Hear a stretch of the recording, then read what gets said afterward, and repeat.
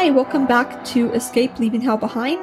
In this podcast, we talk with people who have left an overbearing religion or cult behind. We are back again today, and I'm here with my guests. Why don't you reintroduce us to yourself and tell us a little bit about what's been going on with you since we've last seen you?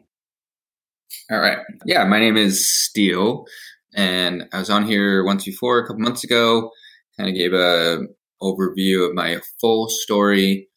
So I'll kind of start into the mission stuff and how that all played out. So why I'm diving more into my mission is because it was a lot more complicated and a lot more outside the orthodox or normal mission service, I guess you'd say, and had health issues on my mission and rebelled on my mission and all that.